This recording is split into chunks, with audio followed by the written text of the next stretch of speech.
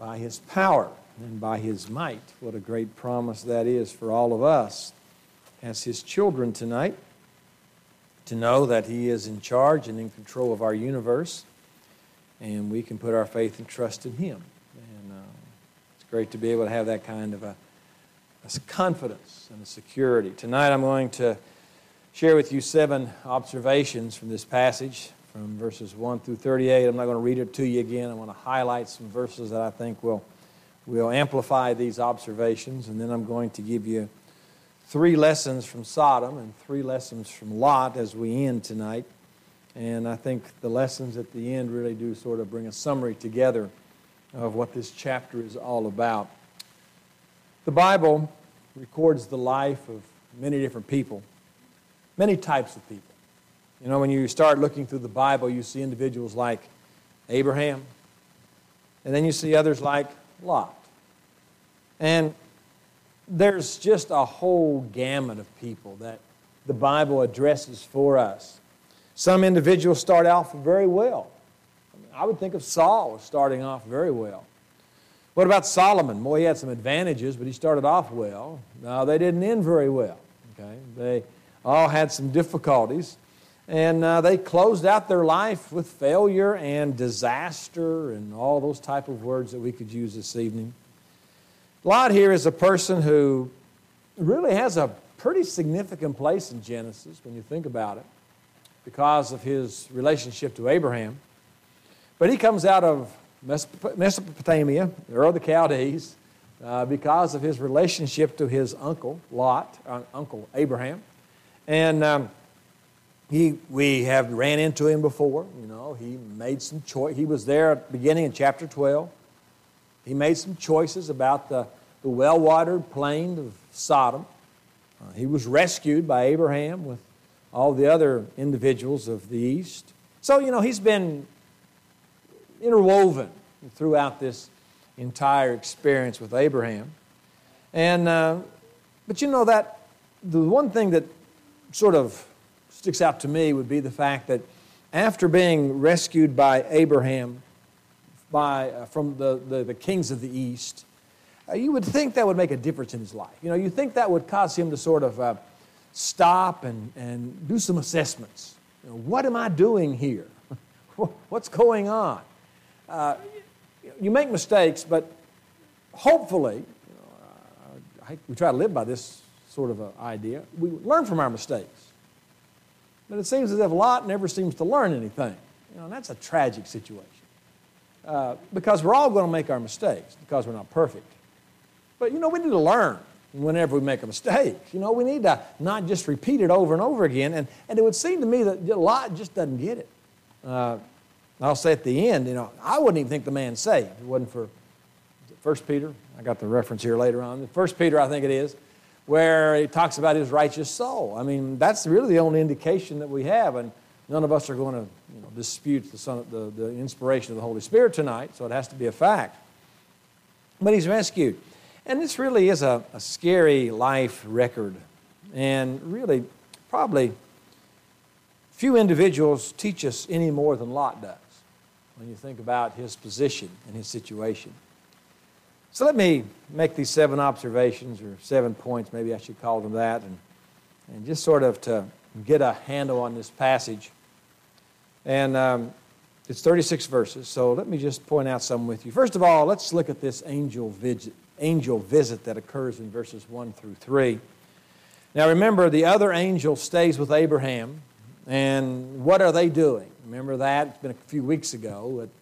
Abraham is in there interceding, saying now, remember right before verse 19 in chapter 18, Lord, if we can find, because the angel says he's going to share with Abraham what's going to happen.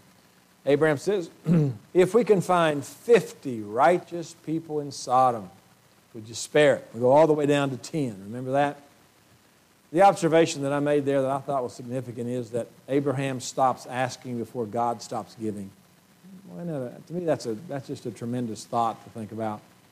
So many times we stop asking, and who knows what God wants to do.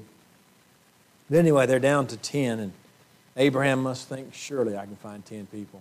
You know, I've got And we've got myself and Mrs. Lot, 2 daughters and 2 son-in-laws. Now, that's always troubled me because they're not really married, doesn't seem like, because he says he's going to sit them out with the men, so they're not in some. So I'm thinking it's the whole idea of Mary and Joseph. Remember that in their first year of maybe it's the same kind of a local issue. And I didn't really study as much as I should have, but where they're sort of engaged to one another and they haven't actually been married yet, because the passage does not seem to have 4 daughters; it has 2 daughters.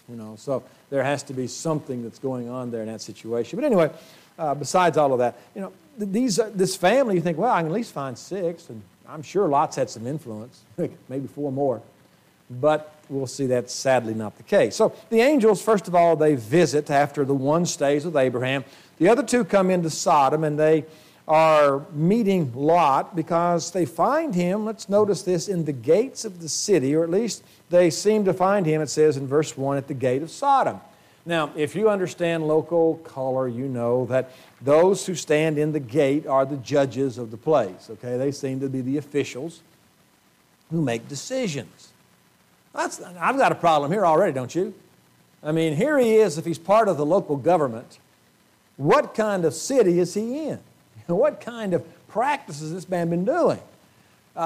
If he has anything to do with how this city is being ran, and that would be the case, it would seem, as if he's there in the gates of the place, what in the world has he been doing all this time? But anyway, he's seated there in this area of judgment. And as they come to see Lot, and again, they know who he is because they're angels. Lot seems to know who they are. I don't think they had halos over their head. I don't think they wore some kind of bright clothes. But, he at least knew who they were. And so as they come in, he's a very hospitable guy. He says, come on into my house, verse 2, and spend the night there. I think they're sort of pressing them because they want to sort of see what this city is like. And they say, no, we'll not do that. We'll stay here in the street all night. We'll see what kind of town this is. We'll get a good opinion of what's going on here. But Lot urges them in verse 3. They do finally accept, don't they? And they accept his hospitality. What a treat it must have been to have 2 angels come into your house and fellowship with you. That would be a blessed thing. Them come in and you sit down and take bread together, have some conversation together. It'd be a marvelous time whenever this would occur there in their household. Of course, that doesn't last too long, does it? Because after this angelic visit to Lot, secondly, we have the awful depravity that happens. And that's verses 4 through 11. And I don't want to spend a lot of time on this, This is a disgusting situation. It's condemned in Scripture. And the interesting parts about this, and there are interesting parts about this, is the fact that these are from old to young, verse 4. That shows how pathetic and shot through with depravity Sodom actually is. And we are truly setting up for the judgment that's about to come, that God's going to send upon them. It says that, and the boldness of this. Now, when I used to preach this, talk about this passage back when I was in Davenport, this would kind of shock people, and you'd never think about the boldness and coming around the house. Folks, this is all just commonplace now, isn't it? I mean, it's out there in our face. It's constant, this kind of behavior. And as we are progressing closer and closer towards the depravity of our nation, we are seeing this behavior become more and more widespread. I went to a public high school. I started in 1968 and I graduated in 1973. And I can tell you right now, I did not know one case of this any place in that high school. I didn't even know any drugs in that high school, public high school. Now, it was back in the sticks in the country. But still, it just tells us how things have degenerated over the years. And, this today is not just something that is talked about, it is propagated. And it's an amazing situation. And we have even moved beyond this sin to even other sins that are perverted when it comes to, interaction between males and females and all the other things that go on. So it's a terrible time that we find where this happened. And Lot seems to go out and try to quell this to some extent. But the next part of this, always bothers me also, and I know it does you. Why in the world would we have verse 8 in this situation? Why in the world would this man, this father, make this statement? I have these 2 daughters that I'm going to send out to you. Makes me think that Lot truly has lost most of his spiritual aptitude. And I am glad for the 2 Peter passage, because when I read verses such as this, I have to think, what is going on in this man's mind? I heard somebody explain this, some liberal explain this one time. The sin here is not homosexuality. This is somebody explaining this, okay? So take it for that. The sin here is not homosexuality. The sin here is lack of hospitality. You ever listen to these kind of people talk? Now, it's really the fact that they didn't show any hospitality to these people, and that's the reason why God had to judge them. What idiot would even preach or believe something like that? Here he is, though, taking his 2 daughters and saying, I will give them to you, and do what is good in your own eyes, verse 8. What a statement to make to a bunch of individuals that truly have nothing good in their hearts. Verse 9 down through verse 11, we find that the angels do break into this thing. But it would seem to me that Lot is not showing hospitality, but he's really protecting his own life, trying to keep his position. I'm not sure this would not be, and I'm putting out some things here. I'm not sure this wouldn't even be a political move. He's the guy in the gates of the city, and so he's protecting his political background because of the situation that happens to this point.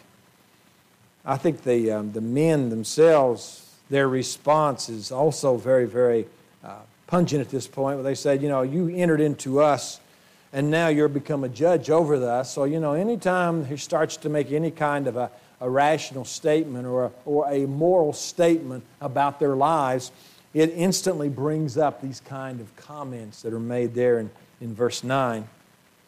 So, depraved, this is not God's will. This is why God judges. This is exactly the reason why God intervenes in history. Remember, I've said this, God intervenes in history 2 times throughout the whole Bible. There's 2 times that he broke in. Or it might be a 3rd time if you want to use the illustration whenever Joshua calls upon God to stop the day so they can kill the Amalekites even greater. That would be in Judges. I just read that, or Joshua, you read the other day. But the 2 times that he overtly interrupts into human history would be the flood. And that's because of the wickedness of man was great upon the earth, right? Genesis chapter 6, I think, is where that comes from. And this is the other time that he interrupts the human history because of Sodom and Gomorrah. There's going to be a 3rd time, which is future for us. That's when he comes and raptures us out of this world. He's going to interrupt human history. And I guess the real part of that would be when he brings his judgment upon this land or this country, this not only this country, but this world that you see at the end of the book of Revelation. So this is only the 3rd time, the 2nd time out of 3 that God interrupts human history. So this is not a small issue for God, right? That's the point I'm trying to make here. If he only does it 3 times, and one of them is because of homosexuality, and also because of the attitude that Lot has, must be very severe. And to try to somehow smooth it over and justify truly is outside of God's plan. So we have this awful depravity. And thirdly, we have a solemn warning that happens in verses 12 through 14. And the warning is to Lot, get yourself out of this town. Have you son-in-laws, sons, daughters, whatsoever thou hast in the city, bring them out of this place. Get away from this place. He's inquiring, the angels are, about his kin people. The command is get them out of the city. Because God is going to destroy this place, right? Verse 13. He is going to destroy it completely and totally. It's going to be over. And so here goes Lot, and he tries to convince his son-in-laws. Here's the part I was talking about earlier. Must have been engaged somehow to his daughters. What a great testimony Lot is. You know, they seem to just sort of, maybe they don't laugh at him, but it says they seem to be mocking. He seems as one that mocked unto his son-in-law. So his testimony has not been sterling. His lifestyle has not brought any kind of conviction. Whenever he comes to this point, you know, they're sort of taken back. Well, what a statement to make about this man's life. Now, I don't know how long he's been there. We don't have any idea. We can't even speculate. If he's been there for years or months, but still you think he would have made some kind of impression upon this group, but no. Here they are, you know, are you mocking us? They are surprised to hear that he doesn't go along with all the things that are going on in the city. And he is one who seems to be in government, or at least in some kind of a position of judging. If it held true in Sodom as it would in the Near East, I see no reason to doubt that whatsoever.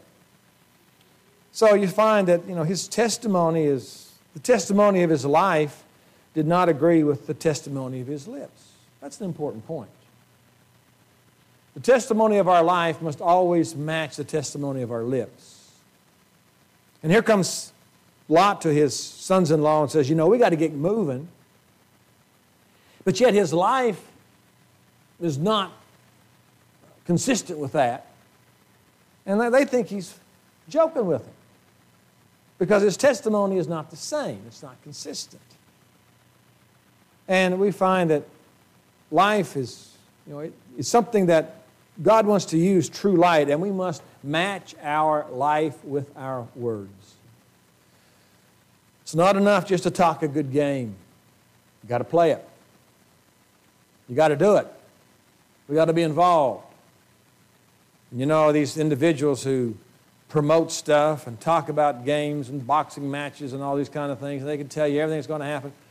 Until they actually play the game, you don't know what's going on, do you? Same thing is true for God's people. We've got to be individuals that match our words and our life.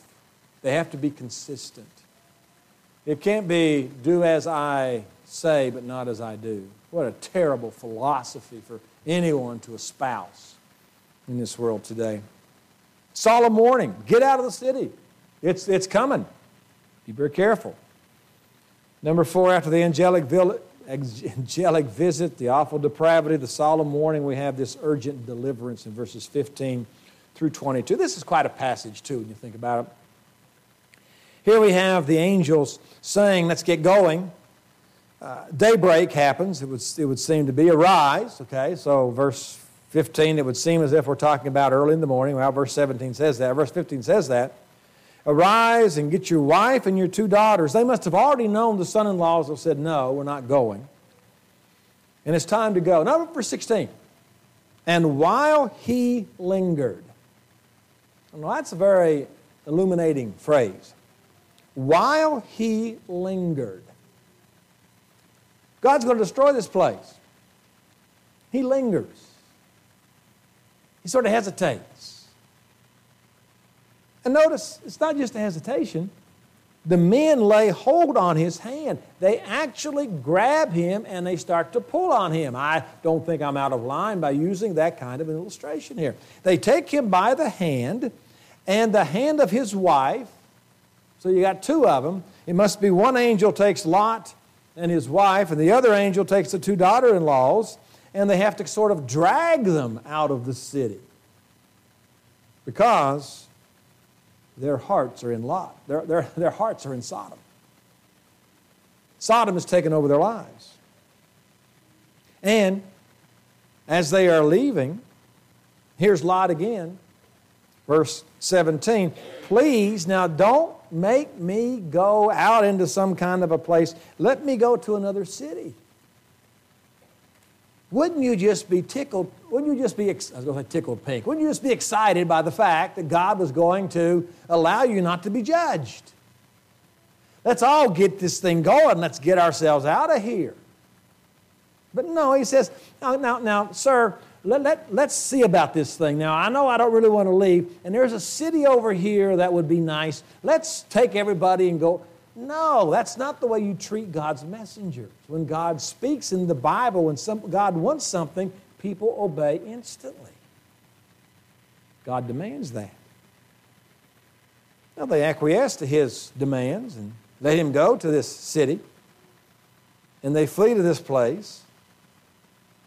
And in verse 21, we find that they state so. So verse 22, it says, "Hasten thou, escape thither, for I cannot do anything till thou come thither." Therefore, the name of the city was called Zoar. Now, there's another phrase here.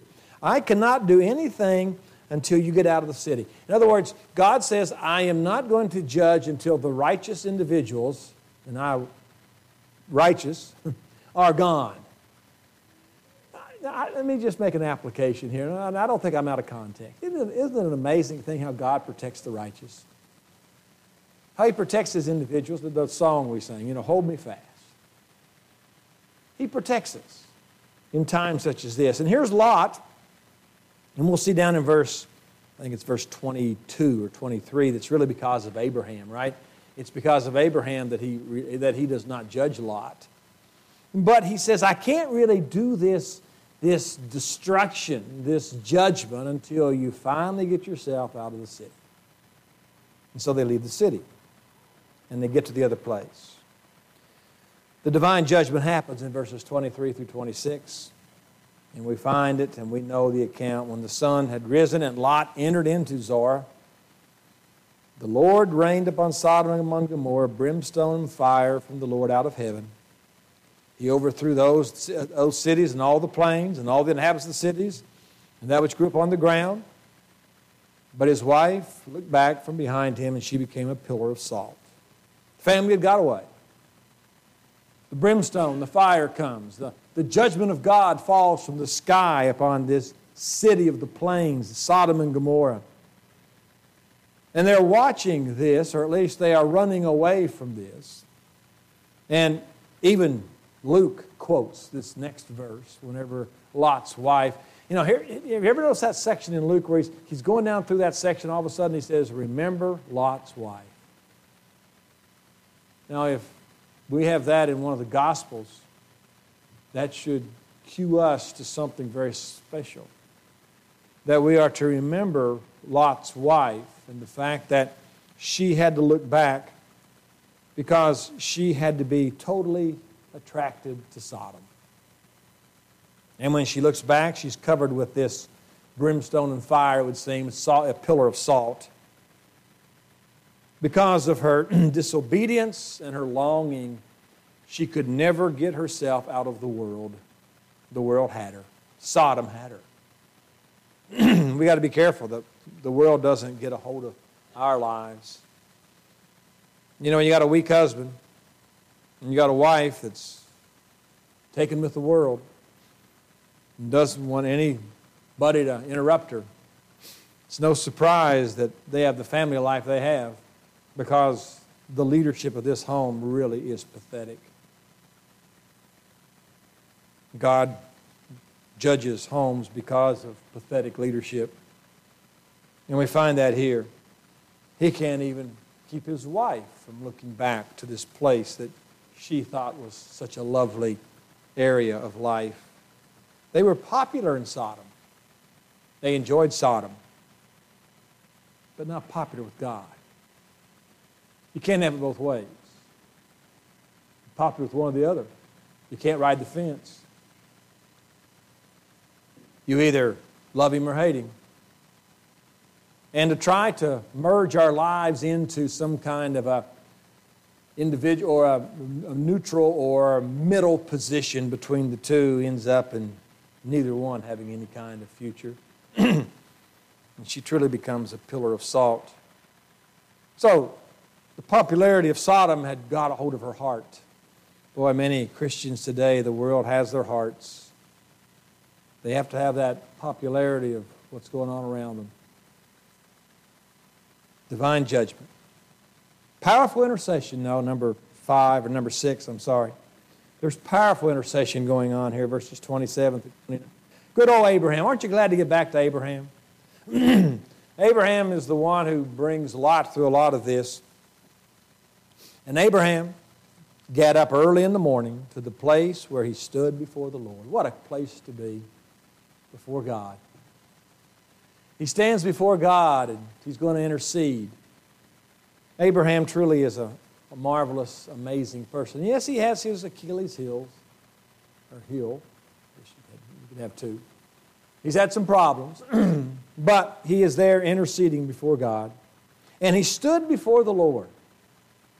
He knew his place. And he's looking over the city, right? Verse 28. He looks over Sodom and Gomorrah. And he sees the smoke. As the smoke of a furnace. Now that means it's hot. Reminds me of the fiery furnace that Shadrach, Meshach, and Abednego, or Ananias, Azariah, and Mishael, their Hebrew names, were cast into. He really hadn't ceased to pray, had he?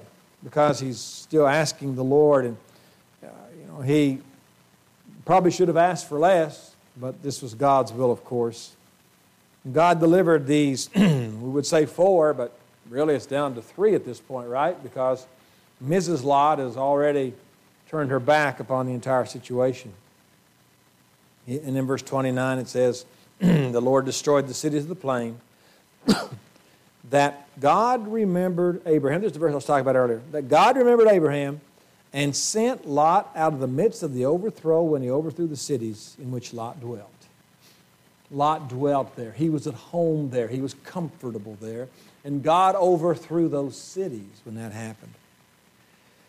And if that's not bad enough, and it is, the last 8 verses, or maybe 9 verses, have this unutterable shame, would be number 7 on the list. And the scene as I see this really would be the height of depravity. As you see how far down into the sewer that Lot has actually allowed himself to go. And we know the account here that these 2 daughters fear they're not going to have any kind of offspring. And again, drunkenness and impurity are often associated. Somebody said, and I thought this was an interesting comment I read in one of my commentaries, it could have been the high point for Lot, that only by drunkenness could his daughters achieve this. And you got to think about that one for a while, don't you? You got to really turn that one over and work on that a little bit, because it doesn't seem like Lot is any kind of a sterling example from word go. And these countries, Moab and Ammon, become 2 of the greatest enemies of Israel. Lot had totally fallen into the depths of shame, and he had passed into a position that even in our culture today, as perverted as it is, and I'll say this now, probably in 10 years this will not be true either, this is still viewed as some kind of a terrible sin. The way things are degenerating rapidly in our culture today, you hate to make any kind of drastic and dire statements, don't you?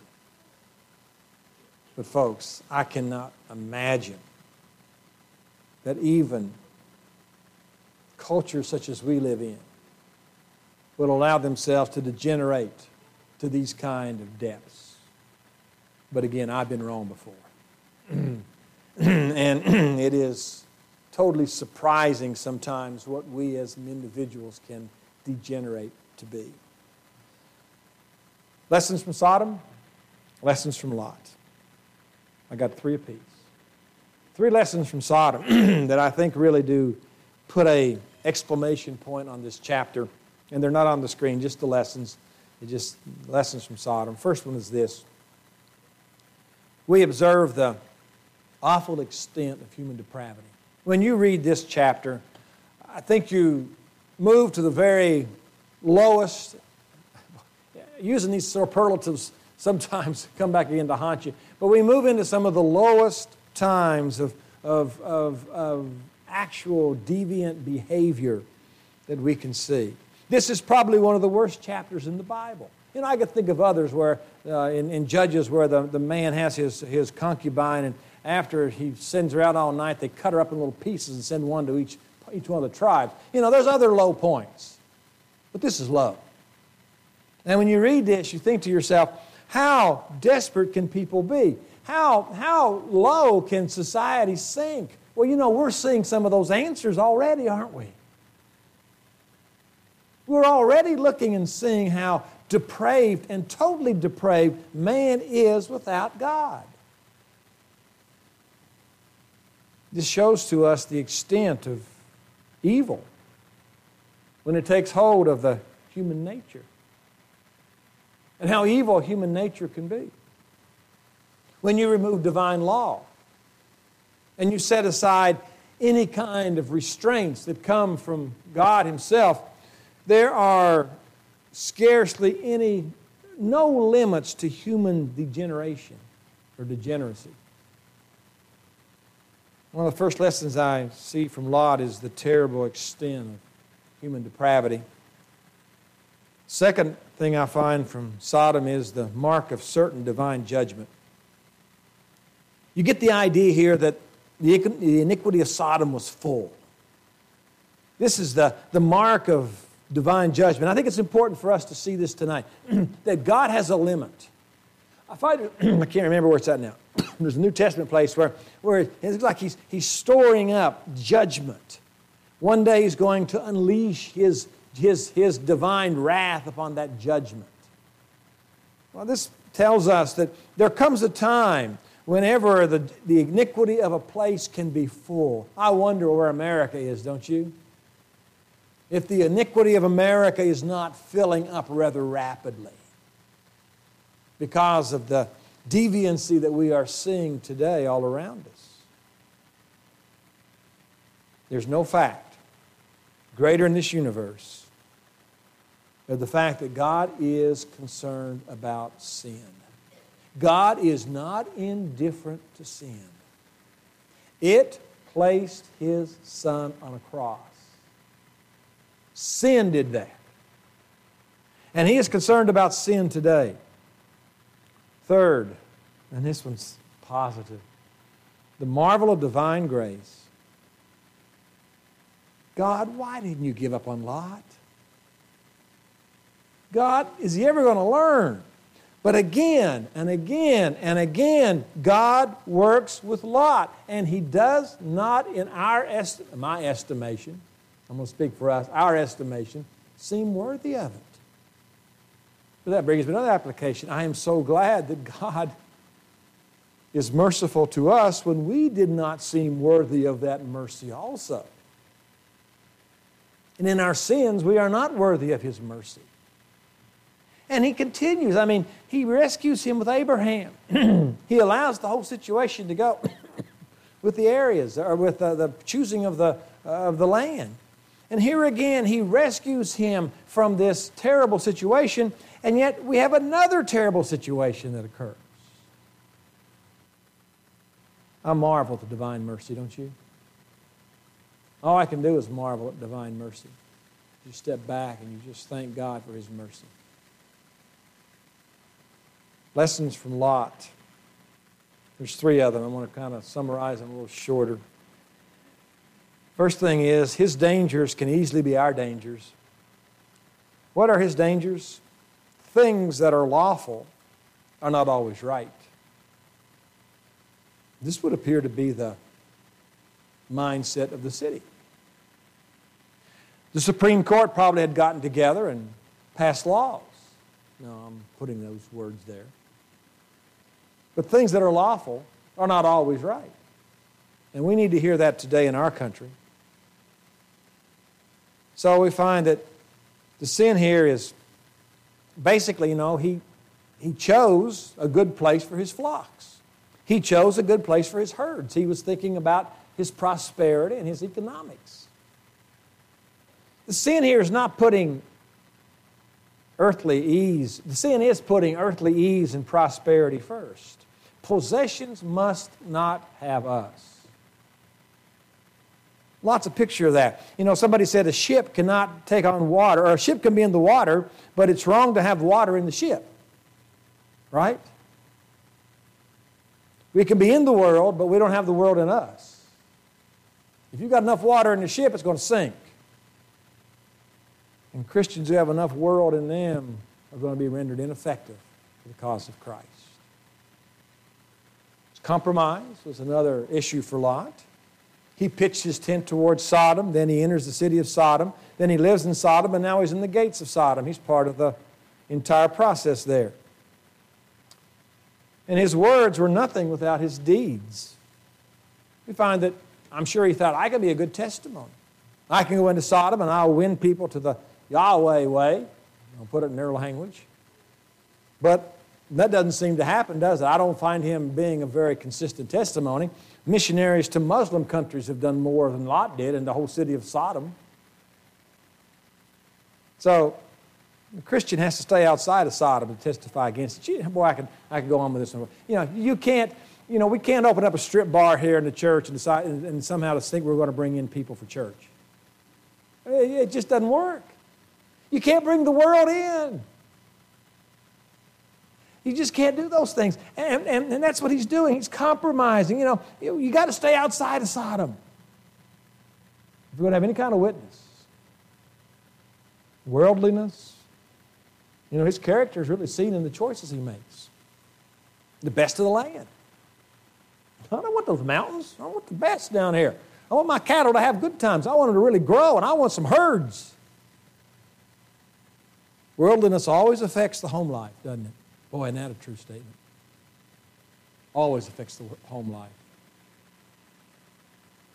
Whenever worldliness starts to raise its head inside of a home, it will affect the entire group, especially when Dad leads the charge. His happiness, but his soul was vexed. Here's my reference, 2 Peter chapter 2, verse 8. So he had to know that he was God's child, but still, worldliness has shot through his entire system. It's always going to be this way when God isn't first. We will be ashamed of him from this morning. When you put him second, you're going to be miserable. I would think that Lot, whenever he wakes up from his drunken stupor, would be miserable, wouldn't you? I can make that assumption this evening because of the events that have happened. Well, his dangers may be ours. Secondly, his weaknesses also may be ours. He's fine as long as Abraham's there. But when he's by himself and there's no other Christians around, not so good. He has problems. So he needs stronger influence on his life. He's a little wishy-washy. He sort of blends into the culture wherever it's at. He lacked decisiveness. From the moment he separates from Abraham, he seems to be very indecisive. What's he doing? He's lingering. He's wandering, go to a different city. He doesn't want to leave Zoar, and then he goes to the mountains. The man is just sort of wandering from one situation to the next situation. He needs to have some decisions and firmness of character. There comes a time whenever you got to say, as for me and my house, we will serve the Lord. There has to come a time when you put some stakes in the earth and say, we are not going to cross these stakes.